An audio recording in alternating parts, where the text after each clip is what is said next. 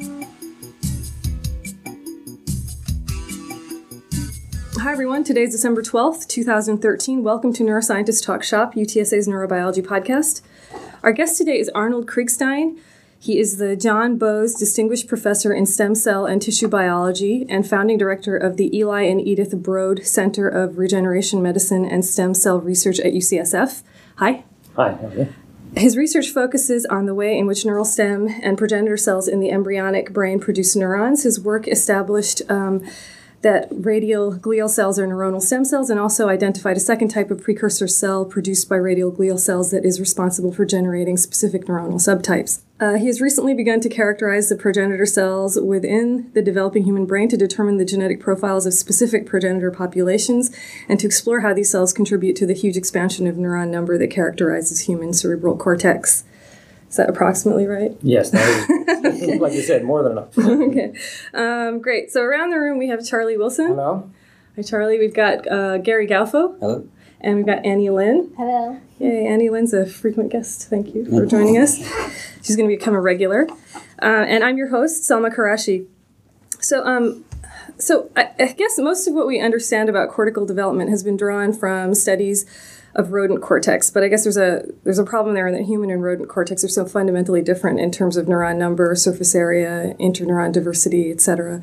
So in order to understand human cortical development, it sounds like you've almost completely abandoned the rodent model and are actually able to study human cortical tissue, I guess in a lucky partnership with San Francisco General Hospital. The results point to some key species differences in cortical ultrastructure during gestation, and I hope you're going to explain these better than I will attempt to right now, but namely the proliferation of a region called the outer subventricular zone in humans that's absent in rodents. And I guess this is mostly owing to a novel radial glial subtype that you've recently identified. So can you fill us in on that story, please, and then comment as to whether we should understand these huge principles as the key to understanding human neocortical expansion relative to rodents. Sure, well, thank you. I think you've done a very nice job, actually, of summarizing most of what I have to say, which is that we are very interested recently in looking at the differences between the animal models that most of us use or have traditionally been using to study the cortex of the brain, and that's generally the rodent, the mouse model, and compare that to the human, which is really very different. And part of that is to highlight the differences, but also to understand the similarities, because I think the mouse models are still very, very useful because of all the advantages they have in terms of easy accessibility, cost, the ability to make transgenic models in mice, which you couldn't do in humans, and so on. And so I think the important thing is to understand what those limitations are, not necessarily to say that it's too limited. And it turns out that the human, as you might expect, is much more complicated than the rodent. And in ways that we, in some ways, anticipated, in other ways are discovering that are unexpected. So what my particular area of interest is in, as you mentioned, is early stages of brain development when there's the production of neurons and their migration and location in what are known as germinal zones that are actually the source of all the neurons and glial cell types that make up the adult brain. And so the processes that are going on there are largely related to the way cells divide and the way they reproduce and the kind of neurons that they ultimately make. And the mouse has been extremely productive in the last decade or so in giving us insights into how this happens in what are known as the ventricular proliferative zones. So the entire nervous system in all of us, including the rodents, begins with a sheet of cells known as the neural plate. And this eventually forms a tube known as the neural tube. And from that little tube come all the rest of the cells that ultimately make up our adult brains. And so those cells that form that plate and ultimately the neural tube are what you might call neural stem cells, because they make all the different cell types that are eventually found in the adult brain. And in many ways, the mouse is a very good model for what happens at those early stages. But in the human brain, shortly after that neural tube closes and the production of the first early neurons begins, there's a second large proliferative zone that begins to emerge that, as you mentioned, isn't found in the mouse. And this is known as the subventricular zone, or more specifically, the outer subventricular zone. Because in the mouse, there is already a subventricular zone. It's called the inner subventricular zone in the human. It's relatively small. It contains a cell that's the daughter of the neural stem cells. And so maybe for a minute I'll talk about the lineage, how one cell produces another. So the beginning of the neural tube are cells called neuroepithelial cells. And they, after a short period of time, start making neurons. When they do that, they actually change their features and become more and more like a type of cell that is known as a radial glial cell. Those radial glial cells used to be thought of as static cells that simply provided a scaffolding along which neurons would migrate to get to other places in the brain where they would eventually settle and develop. And that's because these radial glial cells are radial. They have long fibers which do support migration of neurons. They guide neurons as they migrate. And that function of radial glial cells was appreciated already almost 50 years ago. And Pascal Rakich especially has really informed our understanding of how those radial glial cells guide neurons during migration. But what hadn't been appreciated until about a decade or so ago is that these radial glial cells are also dividing and producing the neurons themselves. And the way they do that is not by directly making neurons, but instead by dividing and producing a daughter cell that itself divides to make the neurons. So it's a two-step process. And the radial glial cells divide, and they make daughter cells that form in a layer just next to where the radial glia are, and that's known as the subventricular zone. And that's where those cells undergo a division that produces neurons. Then the neurons from there migrate along the radial glial fibers to where they wind up in the adult brain. And that's been understood now, as I mentioned, about a decade ago in the rodent, primarily in the mouse and also in the rat. And very similar processes have been assumed to occur in all other mammalian cortical structures, including the human brain. But if you look at the human brain, as people have done now for almost 100 years, you can see that there is a large number of dividing cells that are not in these periventricular regions. They're quite a distance away from that tube, the so-called ventricle. And yet they're dividing, and the question is, what are they doing? Are they making neurons? Are they making glial cells? What exactly is happening in that zone? And as you mentioned, that zone doesn't exist in the mouse. And a number of insights had emerged over the years where people have reasoned that there must be a lot of neuron production in that zone. And part of the reason for that is that if you look at monkey brain, these zones exist in the monkey, and those zones are extremely large at stages when the ventricular regions, which is the region that we discussed in the mouse where most neurons seem to come from, have actually gotten very small. So you can look at stages in the later development of a monkey where huge numbers of neurons are being produced, and the subventricular zone, especially this outer subventricular zone, is very large at that stage. And the ventricular zone is getting smaller and smaller and smaller, and is actually very, very small. And so just the numbers alone would argue that neurons for the huge brain can't be coming from this little bit of ventricular zone that's left at that age, but must be coming from this larger region of the outer subventricular zone. And Pascal Rakich even reasoned that that was probably the case. And also Colette DeHay and Henry Kennedy and Ian Smart and a number of other investigators had really early on decided that this must be a large neurogenic region, area where neurons come from. But it hadn't really been studied very well. And you can imagine the limitations of doing this in humans for sure, and even in primates was not easy. And so that created an opportunity for ourselves and others to start looking at what kind of cells are found in that outer subventricular zone, and it confirmed that they're making neurons, and then how they're making neurons. And so that was the subject of what I talked about today. So in our lab, we've done this by actually having access to human fetal tissue that we could culture in different ways. And one way we could culture the tissue was to actually slice it into thin sheets and do time-lapse imaging of labeled cells and watch them as they divide and migrate in a structure that was really reasonably intact in these thin slices. And what we found were in the outer subventricular zone, there were two kinds of broad classes of cells that were dividing. One was very much like those ventricular radial glia that we've seen in the mouse, except that they're not in the ventricle, they're away from the ventricle. They are not like epithelial cells that we've seen before, even though they have some epithelial features. And when they divide in a way that we call asymmetrical, which means that they produce two daughter cells, one of which is the self-renewed radial glia. It behaves like a new radial glial cell.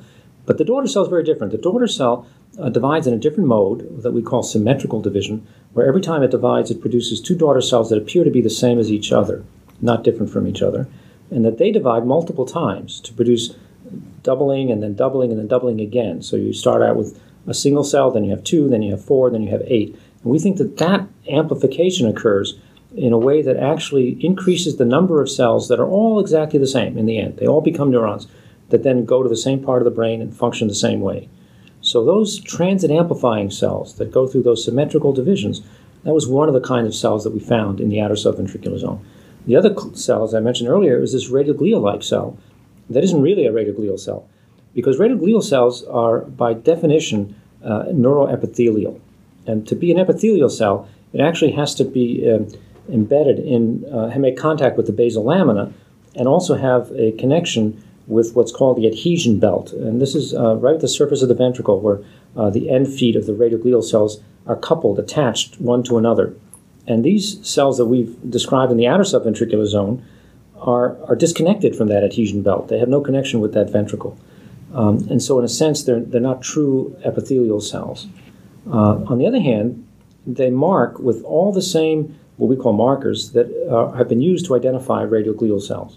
And that's based on proteins that they express. For example, they have intermediate filaments that are little fibrils inside the cell against which you can make antibodies. And those antibodies stain these radioglial fibers in the ventricular cells just the same as these outer subventricular fibers.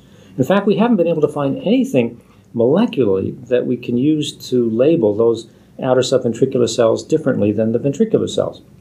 And yet we think they're very different. And so we called them outer subventricular radioglial-like cells, or ORG cells, or ORG cells for short. So at least we have a name for them. We define them by the location, the fact that they don't have a connection to the ventricle, and more recently, because in our time-lapse images, we find that they divide in a very characteristic way. Behavior that they have when they divide is very characteristic, that we use that as part of the definition as well. So for the time being, we're a little bit hamstrung because we don't really have a single marker that we can point to that's distinctly different in these cells than in the ventricular radioglia that have been described already in the mouse. But we're hoping soon we and others may come up with markers that are unique, because we do think that these cells are going to have proteins and other, what we call markers, that are different than what we see in the ventricular radioglia. We just haven't discovered them yet. But meanwhile, we are able to look at these cells, even though we don't know exactly how different they might be from ventricular radioglia, and watch what they do during normal brain development. And what we find is that they produce these transit amplifying daughters that make the neurons. We find that they also jump each time they divide, and as a function of the jumping that they do, they actually serve to expand the outer subventricular zone over time, so it grows bigger and bigger and bigger, and then ultimately, as I say, it becomes the biggest progenitor zone, much larger than the ventricular zone from which it actually arises early on. And so we think that what goes on in that outer subventricular zone, the behavior of these ORG cells, their daughter transit amplifying cells, those are going to be very important not just for normal brain development, but possibly for understanding diseases of the cerebral cortex. And that's another area where I think the mouse model, the mouse that we use as a model, might be inadequate for certain kinds of studies. As you may know, there are a lot of diseases that affect the cerebral cortex in people. And some of them are very dramatic, like microcephaly or lissencephaly, where there are large cortical malformations. Others are much more subtle, like schizophrenia or autism. And the question is, how well would you be able to model all of these diseases in a mouse that doesn't have the same kind of cerebral cortex as we do? And what we're beginning to realize is that this outer subventricular zone, this progenitor zone that isn't present in the mouse, might be very important for understanding how these diseases emerge. So we've been looking at the gross cortical malformations like lissencephaly and microcephaly, and we do think that many of those, the clues to those diseases, are actually in that outer subventricular zone population, which are very difficult, if not impossible, to study in the mouse because they don't exist in the mouse. And more subtle diseases like autism and schizophrenia may also arise from abnormal behaviors or abnormal signaling that goes on in this zone, which once again is going to be very difficult to study in a mouse because there's almost none of this present in the mouse during development. So do we know, maybe I missed it in there, but do we know the generation mechanism for these outer radial glial cells? And because it seems like, do they divide from the ventricular radial glia? And I mean, do they have like a finite proliferative capacity? Do we know anything about how many daughter cells they can produce? And is that species specific? What do we know about that? All right, so there's several questions you asked, and I can answer some at least. So we do have a handle now on where they come from, and it was embedded essentially in what I mentioned earlier, that initially everything comes from the neural tube. And that neural tube is essentially where the ventricle forms. And so eventually all these ORG cells and everything in the outer subventricular can be lineage traced back to the neuroepithelial cells that line that tube. And when the radioglial cells begin to form is when we first see the original ORG cells, the earliest ORG cells. And we've been watching carefully as to what happens in that ventricular zone that might give rise to the ORGs. And what we've observed is that the ORG cells come when a ventricular radioglial cell divides in a particular orientation. So what we call the cleavage plane, when a cell divides into two cells, that happens because of a cleavage furrow that ultimately divides the cells in two. And the angle that cleavage plane makes to the surface of the ventricle can be measured. And in the mouse, almost all of the cleavages are what we call vertical. They happen at right angles to the surface of the ventricle. So they're all dividing very much in the same plane. But in a human, it's been observed for a long time now that there's a mix of cleavage plane angles. Some of them are vertical, and others are at right angles, namely horizontal, 90 degrees different. And it was not clear as to what the differences represented. And what we're now learning is that it looks as though the horizontal cleavages, the ones that are 90 degrees from the vertical, are the ones that are actually generating ORG cells.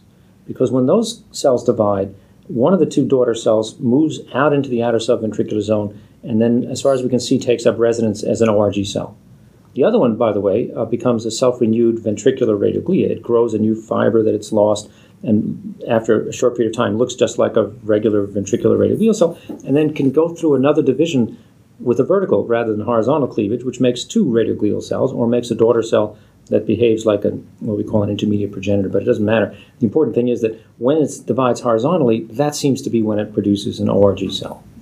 So this idea of spatial regulation of neurogenic divisions is so important, and it's, I guess, important throughout. I mean, this isn't the only time we see it being so deterministic of cell fate, but what do we know what sets up these spatial relationships and arrangements between cells? Do we have any idea of the molecules involved or the signals involved? Well, so there's another example of how the mouse has been so powerful, but even the mouse studies have really derived from invertebrate studies.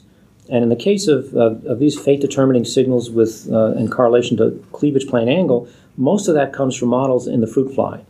And in the fly, it's been very elegantly shown that there are fate-determining signals that are inside the cell. And before division, they are segregated in the cytoplasm in the cell, and segregated in a way where some of them collect at one pole or the other. And then, if you can imagine a cell where these substances are all collecting at one end, that if the cell divides and this cleavage furrow I mentioned forms in a way that splits and shares those determinants equally between the two daughters, that may determine or dictate a symmetrical fate. That is, if the determinants are equally shared between the two daughters, then the fates of the two daughters are the same. But if the cleavage plane is at a different angle, so that all of those fate determinants are segregated into just one of the two daughter cells, so one gets all and the other gets none, that may dictate an asymmetrical fate. So those fate-determining substances and how they are distributed among the two daughter cells actually dictate the symmetry or asymmetry of the division. And that model has been shown, very elegantly in the fly. It turns out there are quite a number of these fate-determining substances. They go by names like bazooka, inscrutable, NUM, partner of NUM, the PAR proteins, quite a number of them. Most of them worked out in invertebrates, and homologs have been found in the vertebrate system, including in the ventricular radioglia that I mentioned earlier. And so it was very easy to think that the model in the fly can be transposed to the neuroepithelium of the developing nervous system. And that's in fact what was done. The players are all there, the cells are dividing with what appear to be very determined cleavage plane angles, just like in the fly. But the model didn't exactly fit because the cleavage angles, so let me just mention that these cells have what are called apical-basal polarity. That means between the apical and the basal side, they have they have polarity molecules distributed. They have apical membrane, basal membrane, and basolateral membrane that differ from each other by molecules that are anchored in those different places. So that gives these cells polarity. And that also resembles very much what's been seen, as I mentioned, in the fly. But the problem is that if you look at a vertical cleavage plane in these neuroepithelial cells compared to the vertical cleavage in the fly ganglia, you would think that the vertical cleavage should create a symmetrical division. But in the neuroepithelium, when it's a vertical division, it's an asymmetrical division. It's the exact opposite of what's seen in the central nervous system of the fly. One way to explain that is that it may not be the apical basal polarity that counts. It could be the planar polarity, that is at 90 degrees. Maybe the determinants are not being segregated along the apical basal direction. Maybe they're being segregated in the planar dimension, in which case a vertical cleavage would have the opposite effect, which is instead of being symmetrical, would be an asymmetrical division. So that's one way to resolve the difference. But the other paradox that I would introduce is that the outer subventricular zone that I've described in the human turns out to be an area that's devoid of any of these fate-determining signals. That is, no one has yet been able to show, and quite the opposite, people have looked and not found any of these fate determinants in the cells that are in the outer subventricular zone. And yet, those cells are going through symmetrical, some of them, and others asymmetrical divisions, very much the same way as the cells in the ventricular zone, in the absence of these fate-determining signals. So that raises, turns the whole thing upside down and says, well, if you can have symmetry of division and asymmetry of division that doesn't seem to have any regard to these fate-determining signals, then there must be something else, some other molecules perhaps, determining whether cells are symmetrical or not. And if that's the case in the outer subventricular zone, maybe that's also the case in the ventricular zone. That is, maybe there's something we don't yet know that determines symmetry of division in these mammalian progenitor cells that isn't the same exactly as it is in the fly. And so I think so we don't have the answers to these questions, I should mention, but we have the questions. I mean, it may be that the outer subventricular zone will teach us something about what really determines the symmetry of division in the developing brain, and it may turn out to be different than the prevailing model now, which really borrows most of its details from invertebrates, from the fly. So the question, so one goal is to develop a multi-layered cortex, 6 layers. And each layer, depending on where you are, will have different densities of neurons, right? So the model that you have certain numbers of divisions from the ORG cells. So is there a temporal component relating this to an inside-outside migration, in that at a certain time point you'll have a certain number of divisions to generate one particular layer, and at another point it may not necessarily be 2 or 3 cell divisions, it may be 4 or 5. Do you have any evidence for that kind of temporal difference in proliferation rate and the formation of different layers of the cortex? Right. So you're raising some very, very interesting questions. And I have to just say that I don't know the answer to those questions. I think the state of our knowledge now in terms of the number of divisions or even the pattern of divisions over time in the human brain is really just beginning. And, we're just scratching the surface. So no one has, as far as I know, has asked those same questions that you've raised now in terms of human or primate development.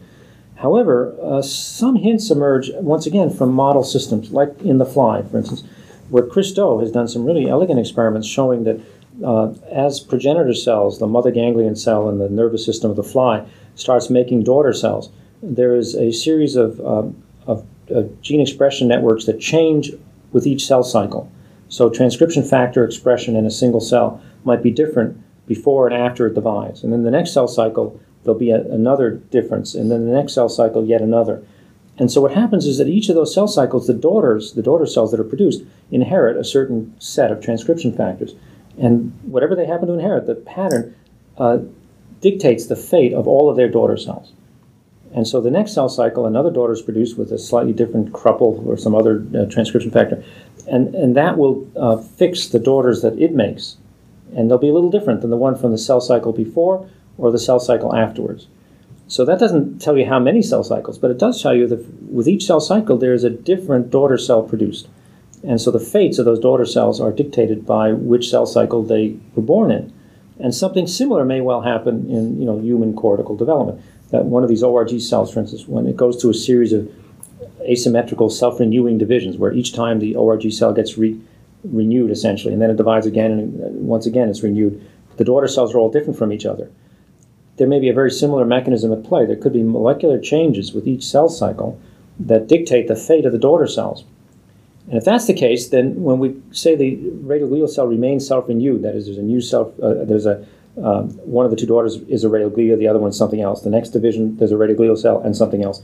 It sounds like it's the same radioglial cell each time, but it may not be the same. It may be different by virtue of the fact that it's now in the second, the third, or the fourth cell cycle.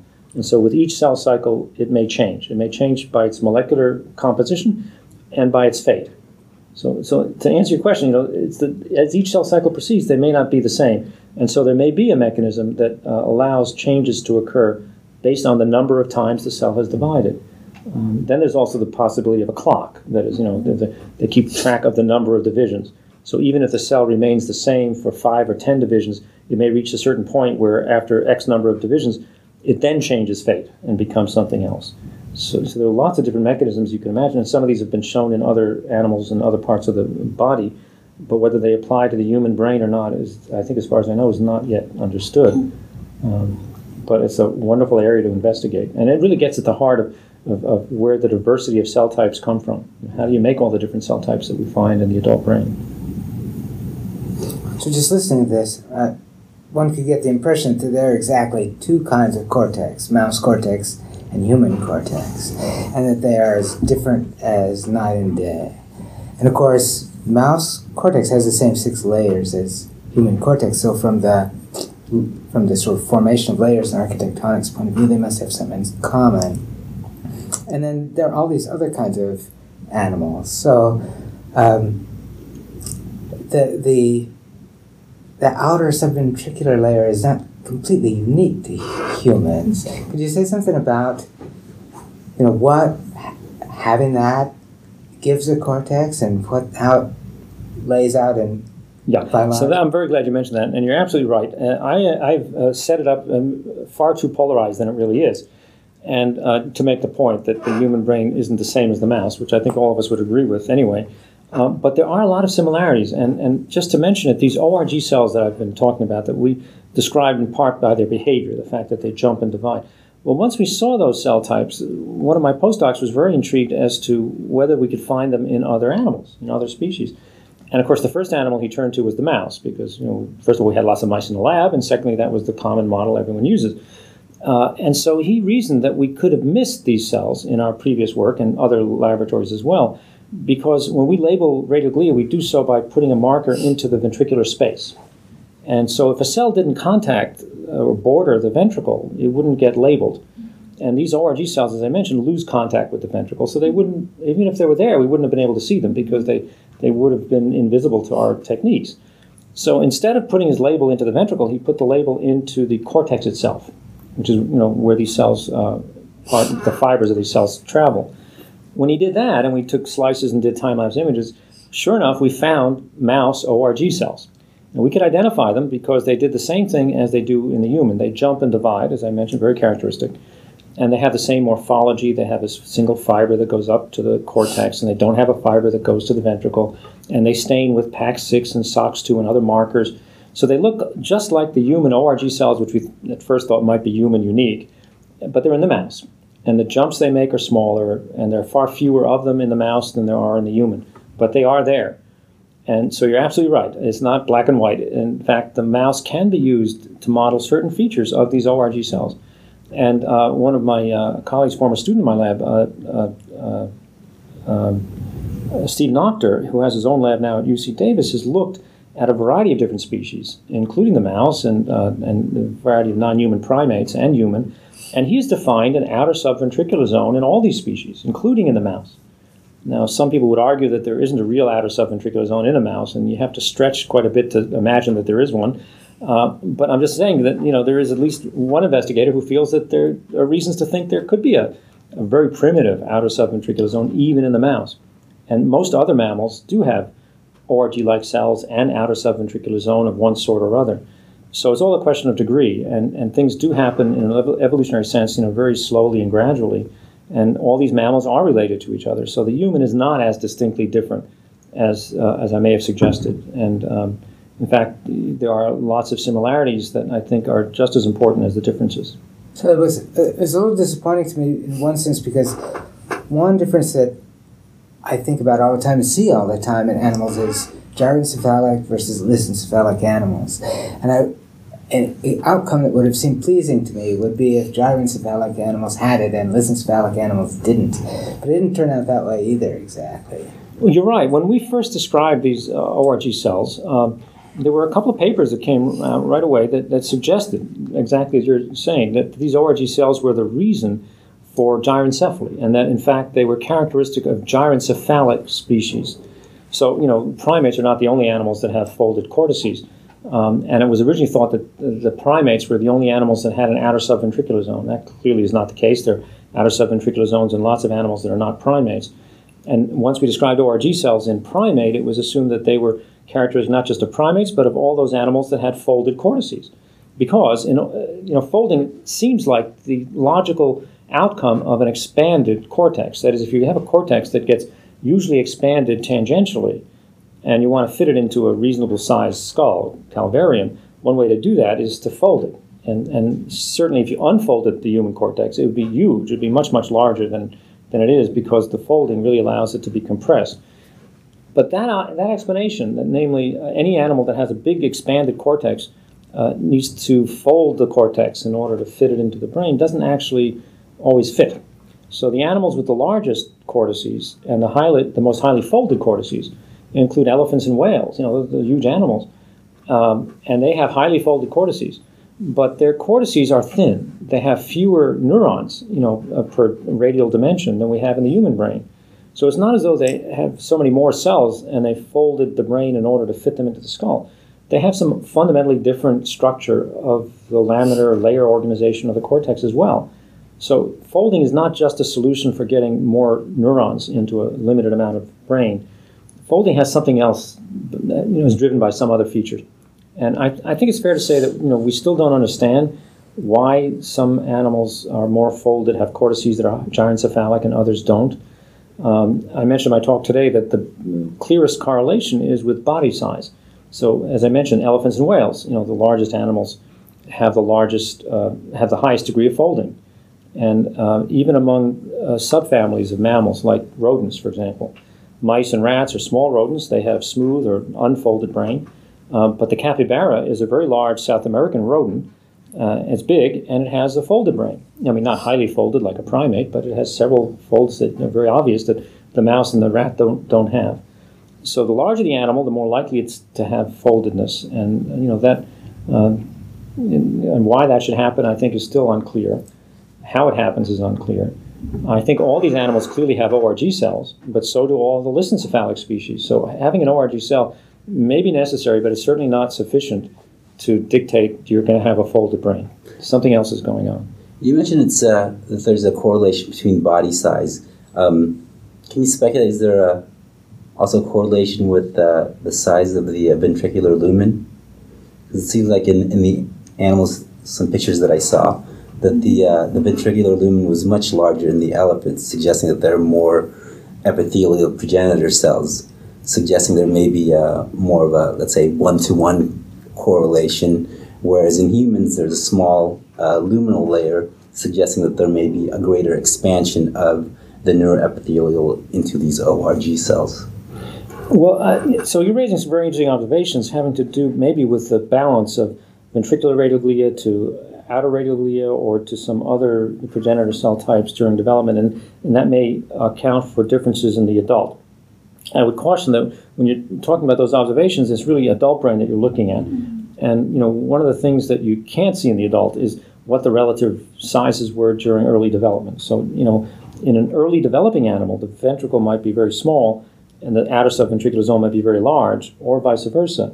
And that may or may not be reflected in what you wind up with in the adult. So that may be different. In fact, I would argue that having a larger ventricle in the adult might have more to do with how much white matter there is in the brain, for example, or the thickness of the cortical layers, which might dictate how much ex vacuo effect you would have, how big the ventricle gets to be because there isn't as much gray or white matter above it.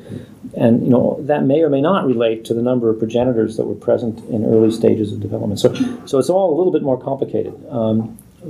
But as you mentioned, you could imagine that you could get a large brain either by having more ventricular radioglia and not as many outer radioglia, or by having a lot of outer radioglia and not as many ventricular radioglia. And those two different solutions to the problem might wind up with a brain that has a different architecture in the adult. But I don't think anything like that has been studied at that level, so we can't make those correlations. But it's a very interesting feature. Hasn't been explored. Is the outer subventricular zone only in the developing brain, or is still exists there through the adult brain, or it just becomes smaller? Right. So the outer subventricular zone is really a feature of the developing or fetal brain. The stages that I've been describing, it is a neurogenic region. That's where neurons come from. But it also, later on, becomes a gliogenic zone. I mean, it seems to be where a lot of the glial cells, some of the oligodendrocyte precursor cells and probably astrocytes also arise, or at least are present in the outer subventricular zone, more and more so at later stages in development. But by the time, say, of human birth, the outer subventricular zone is largely gone, although in preemies it remains present, and it's a highly vascularized zone. And often in preemies they can develop intracerebral hemorrhages in those areas, which are at those stages known as this is like a ventricular zone hemorrhage, but there's another name they use for it. Germinal matrix hemorrhages. So the germinal matrix where the hemorrhages occurs is essentially that zone in premature infants. But in a full-term infant, the outer subventricular zone is pretty much gone. So our brain don't have outer subventricular zone. No, but there's been some questions of whether it has ORG cells. Oh, yeah. And it's possible That's that my there next could be. So, I don't know. The ORG cells also, over time, start expressing glial fibrillary acidic protein, GFAP, which is also characteristic of glial cells. And so there may be resident in the adult brain some of these ORG-like cells that have been classified as astrocyte or glial-like cells that could potentially still have the potential, the possibility of dividing and producing neurons, or at least neural precursor cells themselves. And that'll be interesting to look for once we have markers that are, unique to these cells. Right now, it's difficult to sort them out from other kinds of glial cells or astrocytes. But if there were unique markers early in development, we could see if they persist in brain regions in the adult. So that would be very interesting. I have a kind of goofy question. When people talk about the evolution of six-layered cortex, so you may not want to try to answer this question, I don't know. Don't feel bad if it's an impossible question. When people talk about the evolution of six-layered cortex, one of the favorite stories is that three-layer cortex somehow doubled over itself, and one piece became the supragranular layer, and another piece became the infragranular layers. And you can kind of almost see it happen because the dentate gyrus is flat in lizards, and then it becomes sort of bent around, and you could almost picture it. If it kept going, you would end up with one cortex that was twice as thick. But it's hard to see, given the way the cortex grows, how anything like that could ever happen. Is there any clue about the possibility of things like that? Well, I don't see it happening the way you described, but rather if you look at reptiles, and you hinted at this, so the reptiles have a laminar dorsal cortex, the dorsal cortex being the part that will eventually expand to be what we see as the cerebral, multi-layered, six-layered cerebral cortex in primates. So in a phylogenetic or evolutionary sense, the stem reptile was sort of the ancestor where the cortex first became really laminar. So in amphibians and fish, it's not, and in birds, of course, it's very nuclear. But in reptiles, you see a laminar dorsal cortex. And it has three layers, essentially. There's a single cell layer, and then above and below, which is where the pyramidal cells are. And then interneurons, inhibitory cells, are above and below in this molecular zones. And that three-layered cortex resembles archicortex in mammals, which is the hippocampus. So in the hippocampus, you have a similar arrangement with a single layer of principal cells and then interneurons above and below. So the dorsal cortex, the so-called cerebral cortex of the reptile, looks a lot like the ancient cortex that still persists in the area of the hippocampus in mammal brain. And the interesting thing during development is that there's a ventricular zone which contains radioglial cells that make neurons. But what you don't have is a subventricular zone in the reptile, at least not in the dorsal cortex. So the dorsal cortex has one proliferative layer, which is the ventricular zone. And then there are occasional cells, little mitotic figures that you can see, cells that are dividing just away from the ventricle, but very few. So there isn't enough of that layer to form a distinct subventricular zone. And as I mentioned, there are three layers in the cortex. As you go into 6-layered isocortex or mammalian cortex with 6 layers, all those animals in early development will have a subventricular zone filled with those intermediate progenitors, the daughters of the radioglial cells. And so it's easy, in fact, it's very tempting, and Zoltan Molnar and others have highlighted that the appearance of that subventricular zone and the progenitors that are there correlate with especially the upper cortical layers in the mammal. So that in order to get the 6-layered cortex, you had to add another progenitor zone and a different type of progenitor cell. And so that's more likely to result in the multiple layers that we have than any duplication of the original, layers that were there, the first 3 layers. So I think there's some, additional new cell types that arose because of new progenitor cells that are responsible, especially for the middle and upper cortical layers. So maybe tracing the fate of all these progenitor cells as you are doing will show us one group that's giving rise to the infragranular layers and another. That may be the case. It may be the case. There was a study from Dr. Mueller at San Diego suggesting that there were progenitors set aside at early stages specific for upper cortical layer neurons, even at a stage when the upper cortical layers weren't being generated yet. There's some new data sort of questioning that idea, and I think that the dust hasn't settled, or we don't have the final word yet on exactly whether there are progenitor cells set aside specifically for certain layers. The other option, the other model, is that you have progenitors that go over time, that over time make first deep and then upper cortical layers, so that the same progenitor early on will make deep cortical cells, and then later on make mid layer, and then later on make upper layer, and then in the end maybe turn into astrocytes. So that idea means that all the cells are capable of generating all the cell types over time. Whereas the other model, that namely you've got progenitors set aside early on for just making specific cell types, whether they're upper or deeper cortical layers, suggests a real different mosaicism of progenitors. You've got a whole population of different cells coexisting at an early stage that are already fated to do all these different things, rather than a sort of a homogeneous population that are going step by step through this transition of deep to upper layers. So those two models, are not necessarily incompatible. There could be some mix of the two, but we still haven't sorted out which of the two is really going on. I think the evidence now is mostly in favor of the single progenitor making over time different types, different layers. So the evolutionary step then wasn't really that 2 3-layer cortices bending over each other, but rather I don't think so. Some progenitors just underwent some additional divisions and yes, I think that's right. I think that's more likely to be the case. And in the ORG cells that I've been describing in the human, they're probably more responsible for what we call the hypergranular layers, that is the mid to upper cortical layers in primate, which are the most cell dense. Most of the density of those cells comes from the production of neurons by these ORG cells. So I agree with the addition of a different type of progenitor, maybe a different set of a number of divisions that it makes or something, has increased the cellularity of the upper cortical layers. So I see it all being linked back to the diversity and behavior of the progenitors. Excellent. Thank you for being with us, Arnold Kriegstein. This has been Neuroscientist Talk Shop.